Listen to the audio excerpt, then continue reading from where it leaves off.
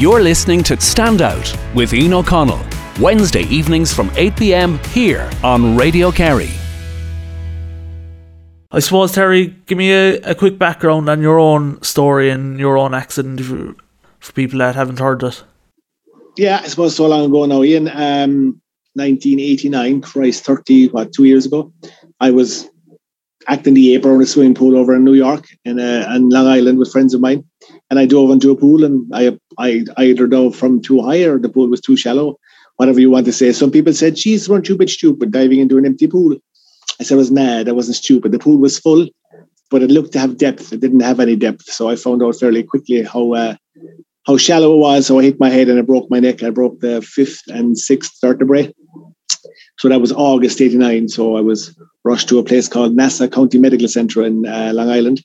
And I was there until October 89. And then they moved me from there upstate New York to a place called White Plains, the Burke Rehab Institute in White Plains.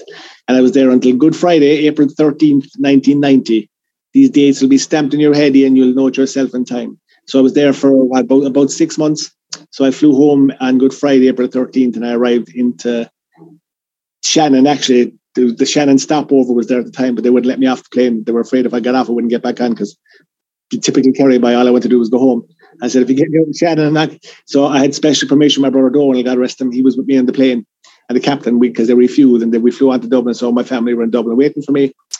Got off the plane in Dublin, loads of cheers, loads of patting on the back, and you're marvellous and fair juiced, you will keep it going, the usual old perlava says you into the car and off to the Dunleary, the National Rehabilitation Centre. You know, well, I used to call it the quadriplegic factory. You go in the front door and you go in the front door and out the back door, a perfectly formed quadriplegic person. That was it. As I said, 32 years ago. So you're 20 now, Ian? I was 20 when it happened to me. I was a little bit older than yourself when it happened to me. So, big change, obviously, a big turn in one's life. But again, like yourself, you just got to grin and bear it, get on with it, and it's up to yourself how you want to be about it. And, some people cope better than others. And, and luckily there are supports there for people, and, you can talk to people. And I was very lucky. I had great family and fantastic friends around me. And, I suppose I was protected for a while. You see it yourself for a while. At the start, you're like a protected species. You go uptown and a couple of fellas come over to say hello to you, and your friends are kind of going, "Oh, you're all right. I'll leave them alone." You get used to it, and they get used to it. So after a while, the novelty wears off. Let me tell you, and you're just an ordinary Joe Soden, and they'll call you up any name you want. I can't say no, we're on radio, but any name you want, they'll call you behind your back, to and your face. Don't worry about that. Oh, the patting on the head, boy, yeah. I used to have a perm actually after my accident. I used to curl my hair, and I used to always say, "Listen, it cost me money to put these curls in my head, and you're flattening them, you get your hand off my head." They pat you on the top of your head, well, you're a great boy. You're a great boy. How do you do it? How do you do it?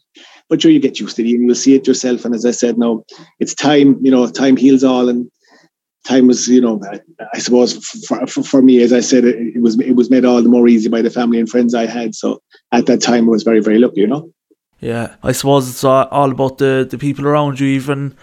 Even to today, like the last 4 years, people always ask me, did I lose friends after my accident? And I always say, I didn't lose any friends. I just found out who the real ones were, and I'm sure you're the same. Yeah, well, certainly I think you're right, Ian. I don't think some people really know, how to communicate, and they get a little bit awkward. But, your friends are your friends, and they'll be with you through thick and thin. And some people, family members, even sometimes they're a little bit awkward towards, the change to your life and the different routines that you suddenly have now, and you have to be helped into bed and helped out of bed, and, the usual stuff that goes with being a C5-6 quadriplegic. So quadriplegic, as we both know, Ian, and I suppose for your listeners, quadriplegic is someone who's lost the use of 4 limbs. So, the first time I heard of quadriplegic, 2 doctors spoke over me in the hospital. They thought I was asleep, and one said to the other, "This is the Irish boy O'Brien. He's a C5-6 quadriplegic." So they left, and when they left, there was a nurse around, so I couldn't speak at the time. I was intubated, so I used squawk. I used go squawk like that. So there was an Irish nurse there, so she came over. She read my lips, so I tried to pronounce quadriplegic as best I could. So she said, "Oh yeah, that's someone who's lost the use of 4 limbs." I thought, all right, great. So it was the first time I heard. That was the first time I heard quadriplegic. So tetraplegic, quadriplegic, paraplegic, all injuries of the spine. And, there's a lot of it there, a lot of it around today. And people, I suppose people take for granted your health and take for granted how lucky people are, and at the flick of a switch, like for you, Ian, it all goes on its head. So just at that stage, that's where I learned I was a C5-6 quadriplegic person. And did you spend between New York and Ireland, did you spend long in hospital altogether between the two places? I'd say just short of a year, Ian, because the accident was August 22nd, 89, and I started getting the home releases from Dunleera and about maybe late June, July 1990. Now, I went back to America in 91 again for advanced physio and further work. But I suppose I was maybe over a year doing hospital and rehab. Yeah, so it was an interesting year, relearning. And look, again, I keep saying, yourself, because you do when you were there. It's a dark time. It's a dark place. And sometimes it was hard to see light at the end of the tunnel, but it was what was around me. It was where I was. It was who I was, I think, helped a lot too. I was kind of I know you'll find this hard to believe, but I was a bit of a big mouth, a bit of a talker. I know you're shocked because you think I'm a very quiet young fella, Ian, but no, yeah. But no, look, it just took a small bit of time to get used to it. And as I said, friends and family made it that bit easier, Yeah, I suppose I was the same in hospital, like you said, at the time it was a dark time, but the nurses and doctors and stuff tried to make as much light work and have a bit of crack between it all. A good story I always tell when I was in the matter, I used to, like yourself, when I was on the ventilator, I used to have to take a sleeping tablet every night because I couldn't sleep. And there was one night I conked out anyway myself. It was my first night since my accident, falling asleep without the tablet. And I was sound asleep. Next thing I heard a kind of a rattle. Ian, wake up. You forgot to take your sleeping tablet. I got seriously, like I was asleep for the first time. It was like a Kerry joke. I wake up the Kerry man to give him a sleeping tablet. I suppose, like you said, you kind of accepted reality fairly straight away, because I always say if you ever try to fight against reality, you're going to lose every time. Did it take you long to accept it and say, look, this is going to be my life going forward? Look, I suppose, Ian, you always hold the hope that some miracle cure or something will come around the corner, or we'll all go to Lourdes and we'll get the cure or whatever else. You always keep your fingers crossed something will show. But no, I think very early days, I suppose the way I looked at it, I dove. I was the fellow who took the dive. It was my mistake, so it was up to me to get on with it, and it was up to me to push forward. So yeah, I think early days I was fairly accepting. Obviously, I had the AdBlue day, and you obviously take that on those closest to you, my poor mother or my sister Julie.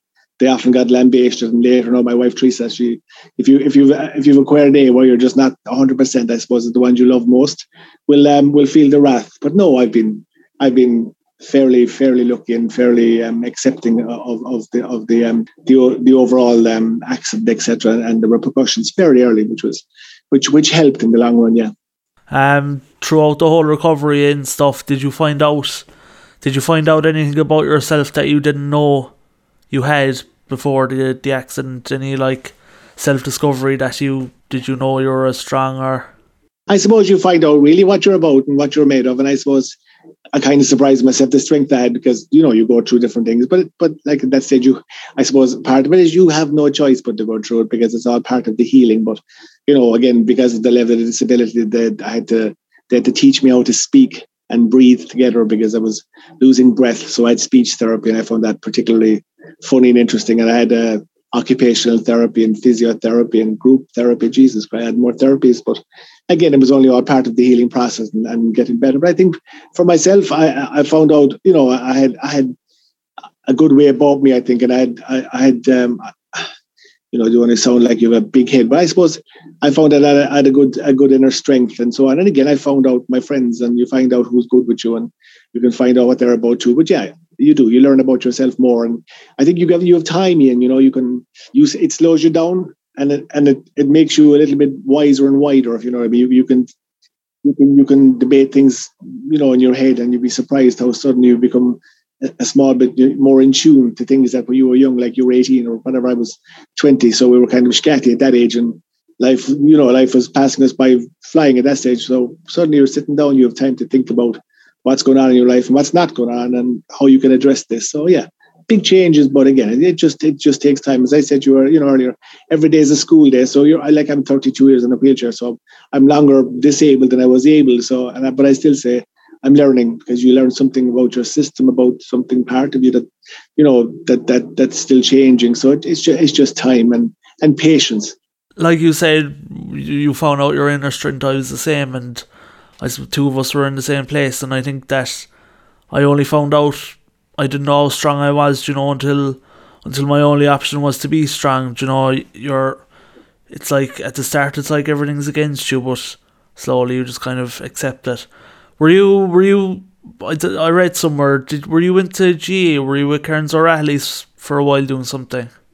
Oh, a big Narry supporter. Yeah, I was a Narry. I played football for the Narrys in Stranraer and Tralee. I love the Narrys. I'm a true blue. I was born in Stranraer and played for Stranraer, and I was hurt recently. Now, we beat the Crokes, which made it sweet, because we beat the Killarney crew, but that was in the semi-finals.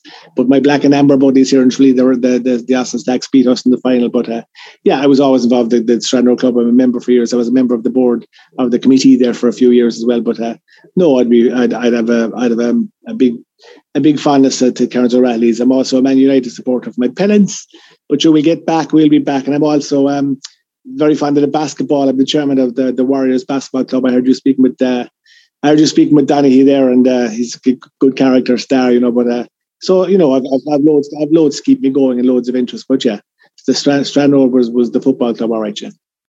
I suppose we'll move on to your time. How did you get into, say, politics and into as you're the mayor now and stuff? Were you always interested in that kind of stuff growing up, or was it something that came late in life? No, I wasn't. To be honest, I suppose my real job, or my mortgage paying job, is the Irish Wheelchair Association. I worked for them now for 23 years. So I'm what they call a service coordinator for Kerry. So I'll be around Kerry with centres in Listowel and Killarney, and the office in Tralee, and staff and friends that I've made with my job. So that's where I work. But I think it was 1999, early 99, Dick Spring, former Taoiseach, he left a message on my answer machine one day. He said he wants to talk to me.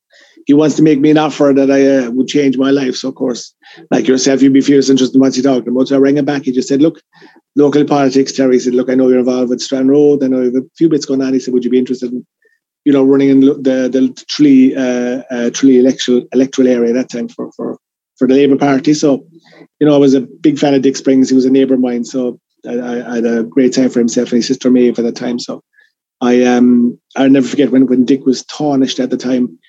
He was Taoiseach actually shortly after I came home from my accident, and they built a little apartment for me, Ian, behind my parents' house. So it was like my little space away from everyone else. So the door opened one day and he walked in and he closed the door behind him and locked it and sat down on the couch and said, come on, what can we do for each other? Like you said about, Danny, he called to you. He just came in. There was no newspapers taking pictures and posing like, oh, I'm great, I'm the politician to help you. He just came in himself. And I really respected him for that, and I really appreciated him for that. We had a chat that stage. But so I just said to him, for the crack, I'll throw my hat in the ring in 99, because politics wasn't really my thing. It's, I'm going to be honest with you, it's politics still really, it's okay. But I won't lose any sleep over it. I got elected in 99 in the locals elections in the Tralee area, and then I got elected in 2004. At that stage, there were two different elections, in the Tralee election and the Kerry County Council. So I've been a county councillor since 2004. And in 2007, I went for the general election. But no, I didn't get the seats. I got the fourth. I came fourth in the count, which wasn't bad for a first timer, but it didn't get the seat. But it just made my mind up at that stage. Look, the people didn't want me, so I'll stay a county councillor and I'll work for the Tralee municipal area and for Kerry County Council. I was quite happy with that. And I've been lucky since. I've had good results in all the local elections since. So I'm 23 years. 23 years a councillor. I was mayor of Tralee 5 times, the mayor of Kerry once in 2013. I was mayor of Kerry. So again, an honour and a privilege and all that goes with that. But yeah, it's interesting. See, when you go in there, you think you can change the world.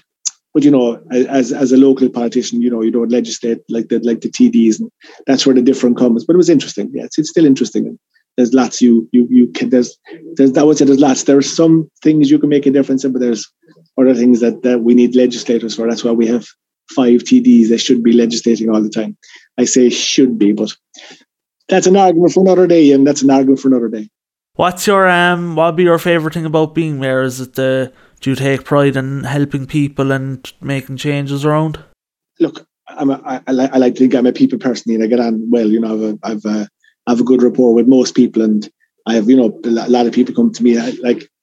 I suppose part of me was kind of hoping that I would become the councillor for disabled only, that, he's great for the disabled because he's disabled himself. So I never really put a lot of emphasis on, that's me. I want to make sure everyone gets the wheelchair parking bays are right, and I want to make sure that all buildings are accessible. But, stuff like that should come to you anyway, because all councillors, regardless of their disability or our ability, should be across the board. So stuff like that never really bogged me down. Some people, all right, you'd come to you and say, oh, well, you should be fighting. I fight for everyone, able or disabled, doesn't bother me. If people want me to represent them, I do that. But no, it's interesting. Yeah, some of it can be frustrating, the council work. Some of it can be frustrating because, as I said at the start, you think you can change the world, but when you get in there, you see what you can and you can't do, and you learn your way, and you get to work with the executive and work with council staff and your fellow councillors. And again, like in the Kerry County Council, it's an interesting council. Then I'm the Tralee municipal area, so the 7 of us, we actually have a very, very good council. There's all parties and none, and there's a good mix, and we all do what's best. I know it's funny, and I think some people think you're earning a fortune, and they think that that they all have the answers. But it's when you get in there and you get your sleeves up and you see what you can and can't do, and we support each other, and we try and do what's best for Tralee, the Tralee municipal area, and for Kerry, because obviously we are Kerry County Councillors. There's 33 of us there. But yeah, it's an interesting job, but sometimes it can be fairly frustrating. Did COVID-19 have a big impact on, say, your day-to-day work as a mayor? I was mayor. You're only mayor. Like I wasn't mayor for I think I was mayor for the start of the pandemic. But no, I suppose, look, you pay attention to what's going on, and obviously, the likes of ourselves, we need to be a little bit careful, because we'd be seen as more vulnerable with breathing difficulties than if you got a dose of the COVID. It might be that the final swan song. So I suppose I was a little bit careful, but then I suppose my wife used to tell me I was a little bit reckless, because I probably went out maybe at the start more than I should have to meetings and so on. But I think, look, this pandemic is exhausting us all, but it's there. It goes on. We need to abide by, what we're instructed to. We're not all the experts, we have to listen to the experts. And, look, it too shall pass, was the saying. So we're hoping that, maybe next year, 2022 will be, the year that COVID kind of burns itself out, or there's a cure, or people get back to some kind of normality. But no, it never really affected me that much. And then the council meetings became like we're doing here, Zoom meetings, which are clever, and you were able to protect you. So I didn't really attend many council meetings, especially not the full county council meetings, because there's a lot of bodies there. But no, it made it that bit easier. But yeah, certainly was an eye opener, Ian. Certainly was an eye opener. Did you work from home, or did you go into an office? Well, I work for the Archbishop Association full time, so I have an office. And then obviously I'd have different little bits and pieces that I carry out for the council within that. And I have a good understanding of the association. Actually, the Archbishop Association were the ones originally, because I was working full time, said to me, of course, it'd be good for people to see someone with a disability going forward, getting involved in politics might be an encouragement to other people to, come out. Because, like, I suppose you're lucky enough, Ian, and even at 32 years, I'm lucky enough that we're of a time when people with disabilities weren't hidden. But shortly before I became disabled, Ian, people with disabilities were often hidden away. They were sent to Cork and Dublin, and there was no real social life for them. They were always, I suppose at a time, maybe put them in the corner of the room with a remote control on their lap. They'll be happy enough, leave them there. And, it was like, I think they used to call it the medical model of disability, where, it wasn't a done thing, that Terry and Ian would be in we call it, and I say with my fingers there, normal school or mainstream education. We were sent off to Cork or to Dublin, as I said, and had your education, or you might come home once a month to your family. So then there was kind of an awkwardness there, and but thankfully over time that's changed, and people with disabilities now are in mainstream classes, schools, or the majority schools are accessible. hotels, restaurants, a lot of them are accessible. There was a time when we fought to get this place accessible and fought to get the council to get this and Section M of the planning laws. And, it's a constant struggle. There's no one by any means saying that it's right and it's great today, but it's a lot better than it was 32 years ago when I had Max, and that you see in time. It gets better, in fairness, it does get better. I think people, when they see somebody in a wheelchair, they say, oh, their legs don't work, but there's so much more in the background. And I think it's only when you're in a wheelchair and you're in the situation that you realise all the hazards like you might have been doing before your accident, like people, parking or leaving bins out on the footpath and stuff. It's only when you're in the situation you realise it. That's it. That's exactly it. People realise it when they're in it, but then it's too late. But look, I suppose that's what the likes of yourself and more people are hopefully be doing, is educating people that, the disabled people, we're all the one and we all deserve the break and a small bit of respect and courtesy. And we don't really want anything, extraordinary just to be treated like everyone else is important. And, access and, fair play. I suppose that's what we're all looking for at the end of the day. Have you seen a massive change from since when you had your accident to now, even in in the area of Tralee and Kerry, and even going up to the rehab for checkups and stuff? Is there a massive difference? Yeah, I haven't been to the rehab in years. And I'd say, Jesus, 25 years since I've been to rehab. Yeah, there has been changes. There's been changes for the better. Sometimes you feel they're changing, very slowly, but there has been changes. Again, as I said, access is taken a lot more serious now.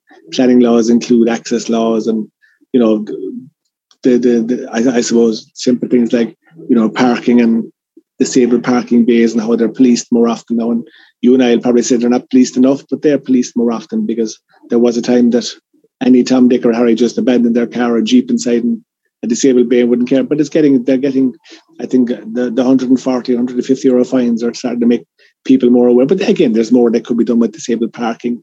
There's more that could be done with accessible venues. And, for example, one of the biggest disappointments really was when they rebuilt Croke Park, and it was supposed to be the be-all and end-all of access for us. I went up to my first match to Croke Park to see Kerry, and the wheelchair spot was there, and then the crowd in front of us, yourself, when Kerry are attacking, when Gooch Cooper's about to bust the net, everyone kind of stands up. And when they stood up, they were right in front of the wheelchair section that had taken years of, when we were told this and that, and then their suggestion to that, their solution to that was to put big screens overhead. Sure, if I wanted to watch a big screen, I'd stay at home. So, little errors like that, simple things like that should be marked. You go to the O3 Arena now, and it's clever, and some things are frustrating. If you go to an outdoor concert, obviously for safety, you're either put at the back of the park on a heightened stand, or you're very far away from what goes on, and some parts of that can be frustrating. But again, over time, I suppose at the start I just get a lot more bogged down, a lot more frustrated. But, I suppose I see the changes, and I know people are trying. Yeah, there are people who'd have to, I can't say it now because we're live on radio, Ian, but there are people who'd like to give a rollicking to. But no, look, the majority of people are good. The majority of people are logical and reasonable, and they see and they understand what's going on, Have you been to Park Equive since they've done it up? No, actually, no, I didn't get to the wheelchair section Park Equive. No, I heard it's very good. I haven't been there. Were you there? You were? Yeah, unreal. I found it excellent. You're bang in the middle, perfect height. Do you see? You've, like you said, you've been over to Old Trafford since your accident in a wheelchair. Do you see massive difference from stadiums over there to Ireland, or is it pretty much the same? I suppose, look, when you're going to Old Trafford, it's easy for them. They're Manchester United. They're a club worth billions, and their stadium is doing 75,000-80,000 every second week. So they're well used to people management, and they're well used to access. And yeah, Old Trafford is fantastic. And I went to a couple of baseball games in the States. They were very, very good. Some concert arenas in the States, excellent. I think the States are obviously, America are ahead of us because it's I suppose maybe it's a newer country. And a lot of it is newly built infrastructure. I suppose Killarney, Tralee, and towns around there are very old infrastructure, and it takes a while to for these things to happen. It's like Muckworth's house in Killarney is a fabulous house, and you don't want the place destroyed with lifts and ramps. You want to protect its authenticity, and you want to protect how, this is how our I suppose where we came from in history. But on the other hand, it's nice that people do get a chance to see it. So I was pleasantly surprised a few years ago into Mucker's house, and I got to go around it again. The wheelchair was clever. It was well done and protected. Protected the most of the building, as in it wasn't that obvious. But things like that make a difference. And the Old Traffords in this world, they're all fantastic. But the majority of us here, we want to go down to the pub or down to the restaurant, and we don't. All you want is fair access and to be given. Just to be, I suppose, enjoyed like everyone else. That's all we really want. I ask whenever I'm interviewing somebody in the same situation as myself, I ask them, what's your biggest challenge since your accident? Like, for example, mine would be, I suffer terribly from nerve pain. What would you suffer from nerve pain yourself? Yeah, I do. When it comes to get root pain in my arm or right, yeah, but no, not too much that I wouldn't be. I suppose I don't know, challenges. I don't know. I have 14-year-old twins. They're challenges. I don't really. I don't know what challenge I have. I suppose I can't think of anything that really challenges me offhand. I'm sure my wife will give me a poke in the back of the head now later and says, you can't see any challenges. I give you. But no, I think I at this stage, 32 years, and I get on with it. I'm used to the pain. I'm used to the bits and pieces that go on, But again, no, I don't have any. I don't have anything outstanding anyway. No. I suppose another thing I wanted to ask you about was travelling around, say, buses and planes, trains and everything. How do you find it yourself? Great fun. Yeah, travelling, 32 years ago was horrific, but no, in fairness, yeah.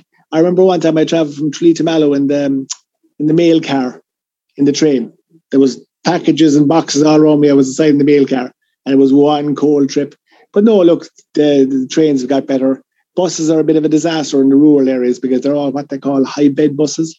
You don't really get into them now. Some of the low bed buses in Dublin and Cork are grand. You wheel the electric chair into them and so on. But you will see if you're travelling by plane now, it can be a bit of a literally pain in the arse because you have to be lifted out of your power chair and put it into a small chair and lifted out of that small chair and put it into the seat on the plane. And I'm for years hoping that the planes will eventually get the knack that you can drive your power chair onto the plane and they can lock you down, because if a plane crashes, I don't think it'll really make a lot of difference whether your chair is clamped exactly at that stage. But no, again, and it's important that it gets out there. It's great to travel. I drove to France there for the last couple of years myself, my wife and our kids, Mark and Millie, and friends of ours. Went over there 2 or 3 years in a row. It was great to travel, to get out and to see the place. And again, it's just little things like access that people take for granted in the airports.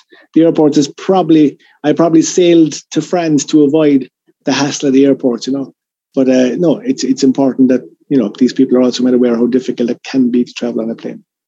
Yeah, no, I definitely agree with you. The plane anyway, because even when they put you onto the small chair up the aisle, when they're putting you onto the bigger chair, then like they pull the arms out your sockets. But going forward, definitely. It's great for your confidence. You're getting pulled, your jumpers up around the middle of your back and your tracksuits down around your outer ankles. And you're kind of saying that this is great dignity I have here. Yeah, watch it, they get those cheeks. Yeah, going forward, though, hopefully they'll get there. Things are improving every day. Even say technology, like I see even there, my wheelchair, the things beside my head there, as you can see, that's how I drive them. I drive it all up my head. It's only better it's going to get. And I love the honesty of the kids, because the kids are always fascinated by the wheelchairs, and it's the kids look at it straight off and ask the questions. It's the parents are awkward about it and calling little John, come away. And I always said I used to go to schools and do disability awareness talks, and I always said it. The kids are the nice ones. They're the innocence is there. We take the innocence off our children because they go straight to you and I, and they'll say, "Geez, that's an 8 job. How do you drive that?" And they'll go to grab the control of my hand control. Geez, the number of kids had to bait off the hand control. They were trying to drive the wheelchair and stuff like that. But kids are brilliant. I've got a van now that it opens. It's all remote control. So I press buttons and the doors open, the ramp comes out, and Jesus, the kids think it's like the Batmobile. It's fantastic. And they're standing there with their mouths open in the footpath, and mom and dad are trying to drag them by the ear, saying, "Don't be looking, don't be staring, Jesus Christ, don't be looking." It's things like that to get used. I always remember travelling on the train to Dublin one day, my friends put me on, and there was the old days now, so they used to lift me out of the chair and they put me into the normal seats on the chair. So we're sitting down, and there was a young fella in the seat across the way, and he copped very quick like that. Either I was extremely lazy or there was something on here, because I was doing a whole lot, So I had the paper on the table, and the boys were kind of flicking the pages for me, and they were holding the cup of tea up. So the young fella said, "Jeez, ma'am, look, he can't even turn the page in the paper." And she was driving the elbow into his hip. "Shut up, shut up, shut up." And then they give me the cup of tea. "Jesus, ma'am, he can't even hold the cup of tea. Jesus Christ, will you shut up? You're mortifying me here." Instead of just saying, "Look, he's got a disability and his friends are helping him out." No, I'd say by the time we got to Dublin, the young fella's ribs were black and blue. He was back the whole way up. Don't be looking at that cripple, Jesus. I am. I'm the same. Whenever a little child passes me, they say, "Man, look at him." All I hear off the mother then is, "He hurt his leg." But like you said, the children, they're so innocent. My little cousin Lily Kate, she climbs up on the footplate on my chair and crawls up and sits on my lap. But I was on my phone the last day, and I showed her a picture of me before my accident. She kind of went silent, and she looked at me like that, and she kind of goes, "So you actually decided to get out of your chair?" As if to say, "You're some lazy fella." Well, that's what they do. That's the honesty is lovely, just saying, and you'll get that from kids. But again, that's all powerful learning. You see that by over time. Some of the situations you're left in. I remember I was in the bank one day, Bank of Ireland. I was queuing in the bank to go to the counter, and there was a friend with me, so I was turned to my right, talking to my friend, and there was a little kid in the queue on my left, and my hand control for my driving my wheelchair's on my left. So what I used to do, I used to throw my arm over the back of the chair for balance and hold on. Thank God I had him, because no one's to be the small fella decided to take the handle of the chair, and he drove me around the bank. And rather than the mother go over and catch him and saying, "You can't do that," the mother turned towards the counter. Maria, she didn't see it at all. And I was doing flicking wheelies around the Bank of Ireland, blowing Denny Street, but sure. That was all part of of course, my friend Dim was sore from laughing. He couldn't stop him because he was laughing so hard at me being scattered around the bank and people running from it. Jesus. But again, that's I suppose that's the good thing about kids. They'll call it and they'll see it.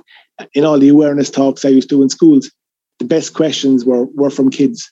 They'll ask you anything from how fast the wheelchair can go to can you have sex, and it's always the adults' faces go, "Oh Jesus, did he say that?" Yeah, but the kids are honest and they're great. And I suppose, as part of my awareness, I was always say, if you get the kids, we're laughing. If you get the young people, it's like, I suppose, like being green and recycling. If you get the kids, it starts from there, So no, and I often, I just think that's the way to go. The disability awareness talks and educating people and letting them see, Yeah, and it needs to be talked about more, same as suicide prevention and all that. It's in this country, for the longest time, we hid all that stuff. Disability, as you said, there's suicide and, mental health and all that. A lot of that stuff was hidden. So thankfully now, they speak about it more openly and there are supports there. So that's important too. And I see even on my own Instagram, like I do a lot of posts and kind of motivation and show my life, but there was a person that came to me the last day and they were asking, they were depressed and stuff, but that I just I was back and forth with a voice note to them. And then at the end they were like, "Yeah, you're quadriplegic, you're in a wheelchair, and here I am able to run around and play football." And that kind of dawned on them then, like they say, appreciate the things you have before they become the things you had. Some people can handle a lot more than others, so I think you have to work with everyone and you have to be there for everyone really if you can. But it's just some people handle situations better than others, and that's always going to be the way, We're all a community at the end of the day, aren't we? That's it.